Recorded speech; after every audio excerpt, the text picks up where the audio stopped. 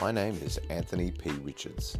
I'm a pastor and I started this podcast channel to equip, encourage, inspire and challenge you to passionately live to your potential in Christ through the Word of God. For more information, you can go to my YouTube channel, Anthony P. Richards.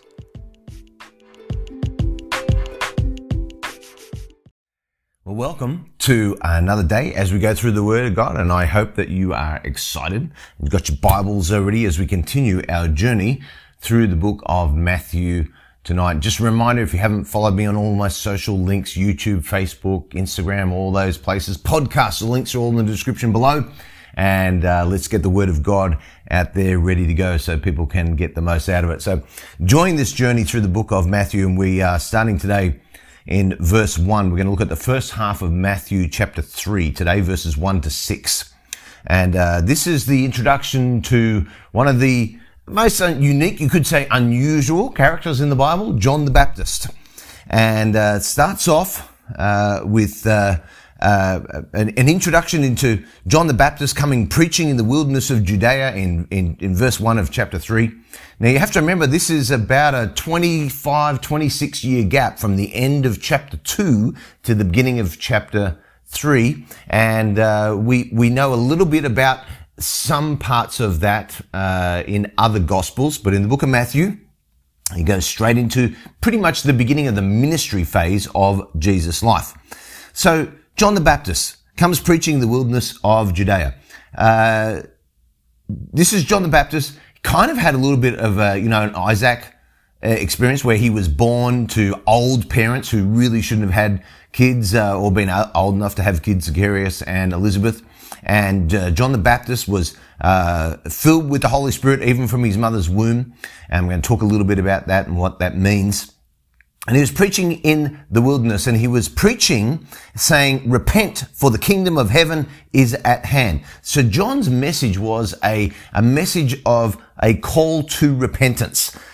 Some people think that repentance is just about what you feel, feeling, I feel sorry that I sin, and it's good to feel sorry for your sin, but repentance is actually not a feelings word. It's an action word. It's what do you do once you feel sorry? And John told his listeners that what they needed to do was they had to change how they thought, not just merely feel sorry for what they've done. They had to change how they would act from now on. And so repentance is about a change of direction, not just a feeling of sorrow. David Guzik said this, is repentance something we must do before we can come to God? Yes and no. Repentance does not describe something we must do before we come to God. It describes what coming to God is like. If you are in New York and I tell you to come to Los Angeles, I don't really need to say leave New York and come to Los Angeles.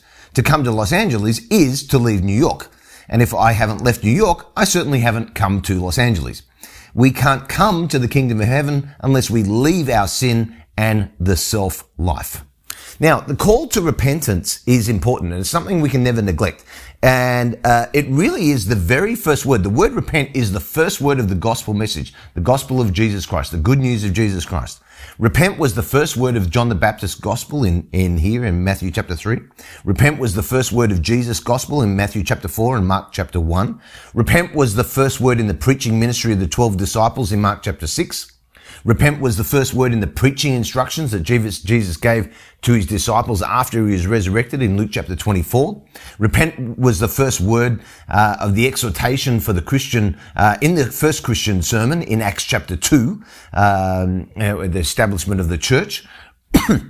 Pardon me. Repent was the first word in the mouth of the Apostle Paul in his ministry in Acts chapter 26. So repent can accurately be described as the first word of the gospel. Now, John was preaching in the wilderness. Now, if you haven't been to Israel, it's very hard to comprehend what wilderness means. Once you've been there, you understand what it means, because it's not desert.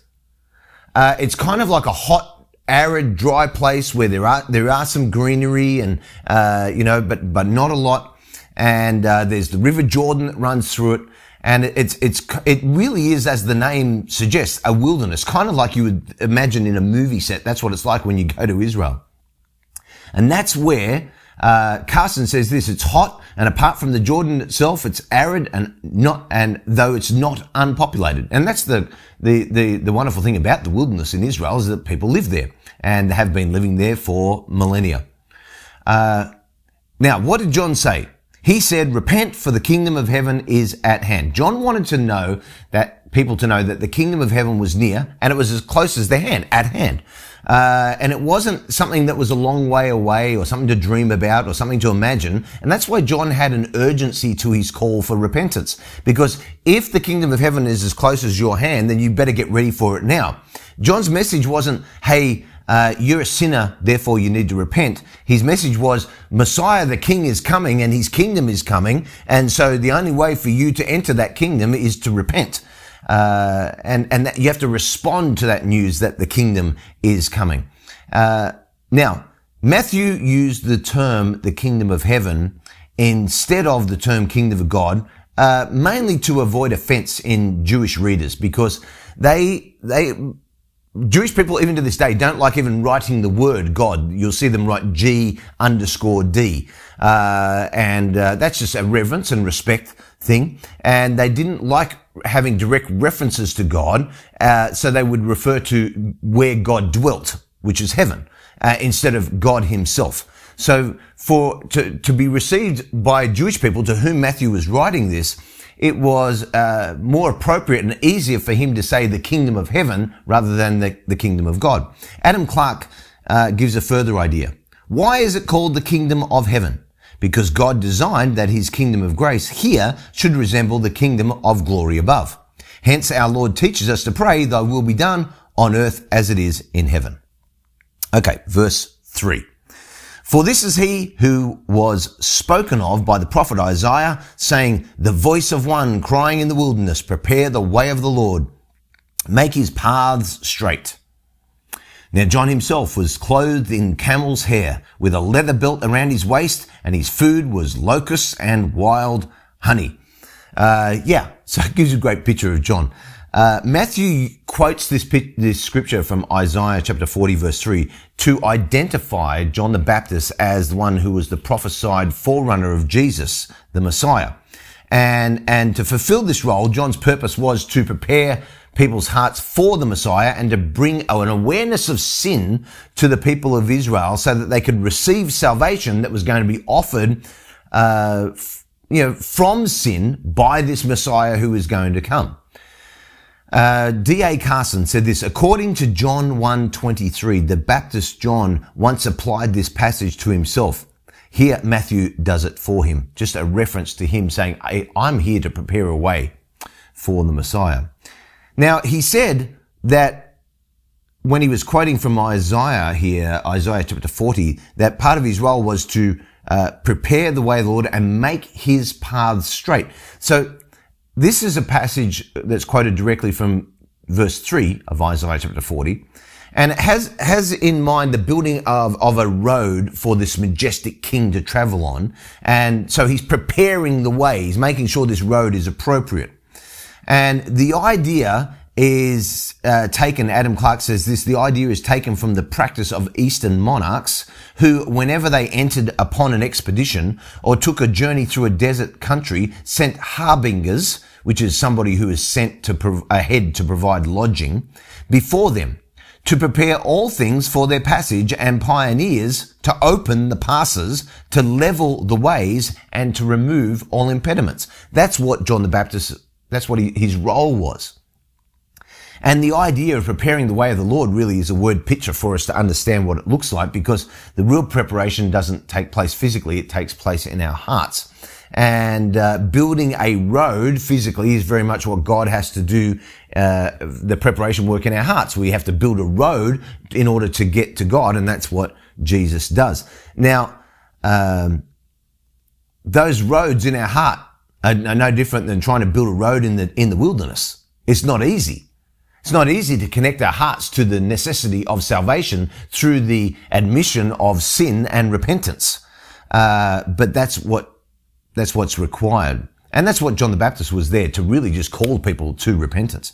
See, Jesus was this coming Messiah and King, and John the Baptist was the one crying in the wilderness.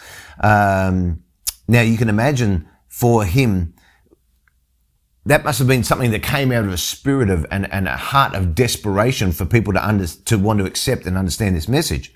And I think we sometimes fail to appreciate how important the preparing work of the Lord is, because any work that God's going to do that's going to be great is going to start with a lot of preparation. And that's no different in the lives that you and I live.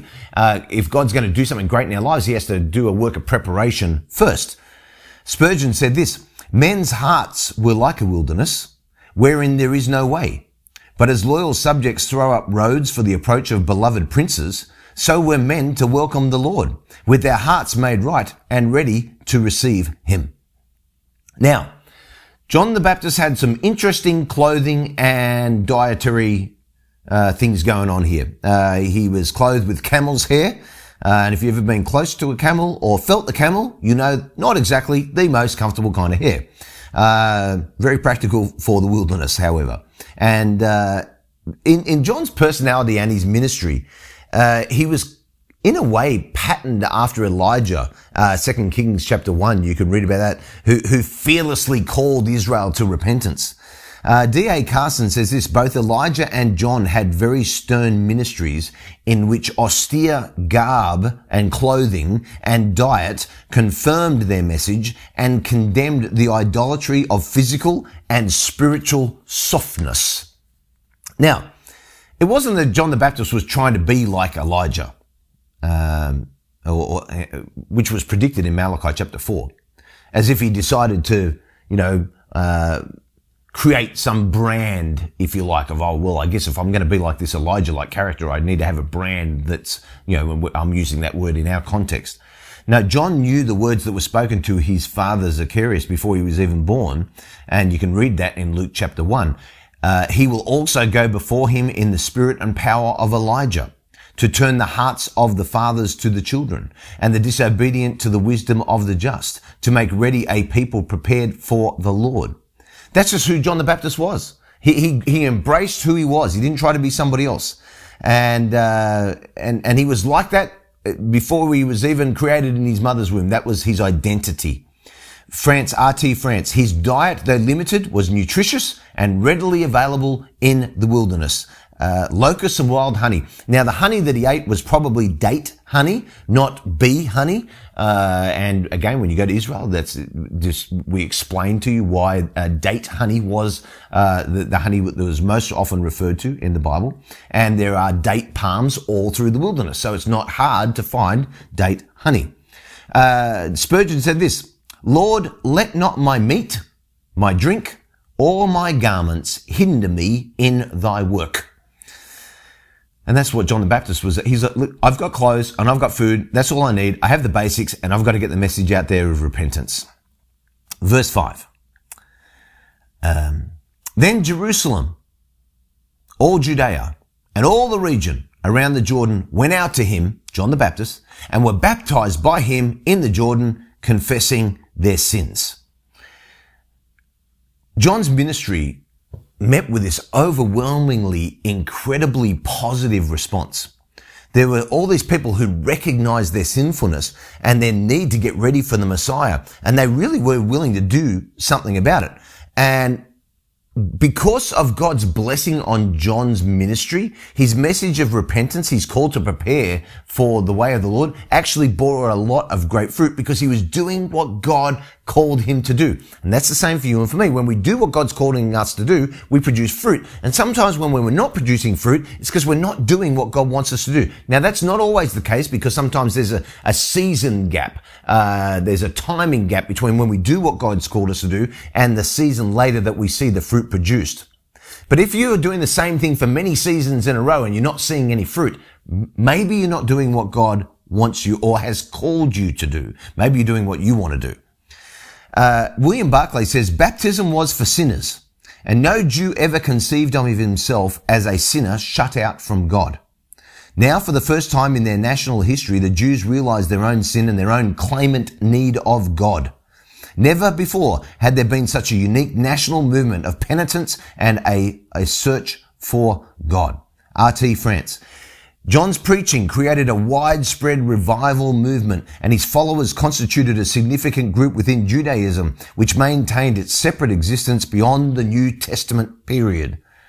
Now, Josephus was a Jewish historian who actually died in 100 AD. He was pretty much alive for the whole time of John's ministry and would have been around for watching the disciples, and he documented a lot of things that happened. He actually wrote a lot more about John the Baptist than he did about Jesus. The influence of John the Baptist at that time in history was enormous, even though his ministry was only for a very short period of time. Decades later, people were still talking about what he had done. You can read about that in Acts chapter 18, Acts chapter 19, about the influence of John's ministry many years after John came to a tragic end of his life. Now, with baptism, John offered something that was a ceremonial washing that confessed sin and actually did something to demonstrate repentance. And Matthew 5:3, which we're going to look at in another chapter, says that before we can gain the kingdom of heaven, we must recognize our poverty of our spirit. And this type of awareness of sin, it's really the foundation for the revival that John the Baptist saw, but it's also been the foundation for every revival ever since. And baptism means to immerse, overwhelm, to drench. John just didn't sprinkle water on people when they were baptized. The custom of other Jewish ceremonial washings, John fully immersed those people who were baptized. Now, baptism was already practiced in the Jewish community, but it was typically among Gentiles who wanted to become Jews. For a Jew in John's day to submit to, baptism by immersion was essentially to say, I confess that I'm as far away from God as a Gentile is, and that I need to get right with God. Well, that was the real work of the Holy Spirit that was working through John the Baptist. John's baptism was very unique. It was so unique that he became known as the baptizer. If there was nobody else doing it, then he wouldn't have been called the baptizer. Christian baptism is like John's in the sense that what it does is it demonstrates repentance. But it's also more, because the people who were baptized by John the Baptist before Jesus' death had a different baptism experience than those baptized after Jesus' death and resurrection. And we're going to talk about that as we get into the second half of chapter 3. But if you want to read about what identification is with Christ through baptism, and you want to hear what that is, just watch my video on Romans chapter 6. If you watch that, I go through all of the identification process, the requirement for adult baptism in the Bible and what it means for us. Nothing wrong with people being baptized as babies and children. That's great. It's great that parents introduce their children to a life with God and a life raised in the ways of the Lord. But Jesus, remember, was baptized as an adult. And we believe in adult baptism, that when you are old enough to make a decision for yourself, you make a public declaration of your faith, not your parents' faith, not because somebody else did it for you, your faith, your identification with Christ as a Christ follower. And you say, yeah, I want to identify with Christ because Jesus said, repent and be baptized. And that's what John the Baptist was doing. Now, there was something really miraculous about Jewish people at this time submitting to John the Baptist to be baptized, because they were very serious about getting right with God. F.F. Bruce said this confession of sins by individuals was a new thing in Israel. There was a collective confession on the great day of atonement, and individual confession in certain specified cases. But that's in the Old Testament, Numbers chapter 5, for example. But no great spontaneous self-unburdenment of penitent souls, every man apart. It must have been a stirring sight to watch John the Baptist baptize Jewish people. Spurgeon said this: the confessing their sins, which went with baptism in the Jordan, gave it its meaning. Apart from the acknowledgement of guilt, it would have been a mere bathing of the person without any spiritual significance. Now, I love, as a pastor, being involved in people being water baptized. I remember when I was water baptized as a young man by my father in a pool in the suburb of Sydney as a young man. And I have baptized hundreds of people. I don't even, maybe thousands, I don't know. It's a lot. And it's one of my greatest joys is to baptize people. And I've had the chance to baptize people all around the world in all different places. Baptize people in different countries, in the freezing Baltic Ocean, the Baltic Sea, in Russia. I've baptized people in the River Jordan where Jesus was baptized in Israel. I've baptized people in lakes in Minnesota. I've baptized people in hot tubs at church picnics. And it doesn't matter where I have baptized people. It has always amazed me the spontaneous feeling of identification with Jesus Christ. Some of the most amazing times that I've had baptizing people where there's been an understanding that they are a new creation in Christ. There's been some of the orphans in Russia that we have met and had opportunity to share the gospel message of Jesus Christ, and for them to accept his free gift of salvation, to go through the waters of baptism, and then have them tell me stories afterwards about how their eyes were open to now that there's a purpose in life. They understand that God was not there to just judge them and tell them they were bad like everybody else, but to tell them they were good and that they had a purpose in life and that there was an eternity that lay awake for them. Those moments have just been incredible and moving for me. And I just want to encourage you, if you are an adult Christian and you've not been water baptized, then you need to do it. I'm not encouraging you to do it. I'm telling you to do it. It doesn't secure your salvation, but it's just pure obedience. Jesus said, repent and be baptized. That means if you haven't been baptized, then you're just being disobedient. And there's no reason you could tell me why you shouldn't have to do it, because there's nothing bad that's going to happen to you. Do you think the devil's going to tell you to, yes, go ahead and be baptized and that's a bad thing to publicly identify with Jesus Christ? No, he's not going to do that. He wants to tell you not to do it. He wants to tell you to not identify publicly with Jesus Christ. And I want to encourage you, if you haven't done it, then just challenge yourself and do it the next time it's available at your church. Maybe ask your pastor if he can come and do it, or maybe it's on a vacation. No, I don't care where it is. Just do it in public and allow God to work through that experience for you. Maybe type in the description below in the comments what your baptism experience was like. Where did you get baptized? What was it like? What happened to you? What do you remember? Some of you have been baptized in different countries. You know, I've baptized people, the same person, in 3 or 4 different countries. Why? That first time is an identification with Christ that represents something that's special. But then to do it in other countries is just a matter of saying, God, I'm just being a public witness in this country of my identification with Jesus Christ by going down in the water and coming up again. That's the opportunity that we have. So maybe share some of your stories. I think we'd all love to hear them. Let me pray. Heavenly Father, I thank you, Lord, that you sent people like John the Baptist who even for a very short period of time had an amazing ministry of impact on our lives. Lord, I pray, Lord, that we would just be obedient. If you, God, tell us to repent and be baptized, I pray, Lord, that we just repent and be baptized. And we would understand the power that comes with identification, with obedience to what you ask us to do. In Jesus' name I pray. Amen.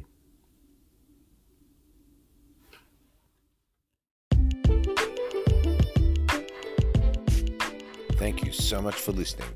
For more content, please don't forget to check out my YouTube channel, Anthony P. Richards. Have a great day.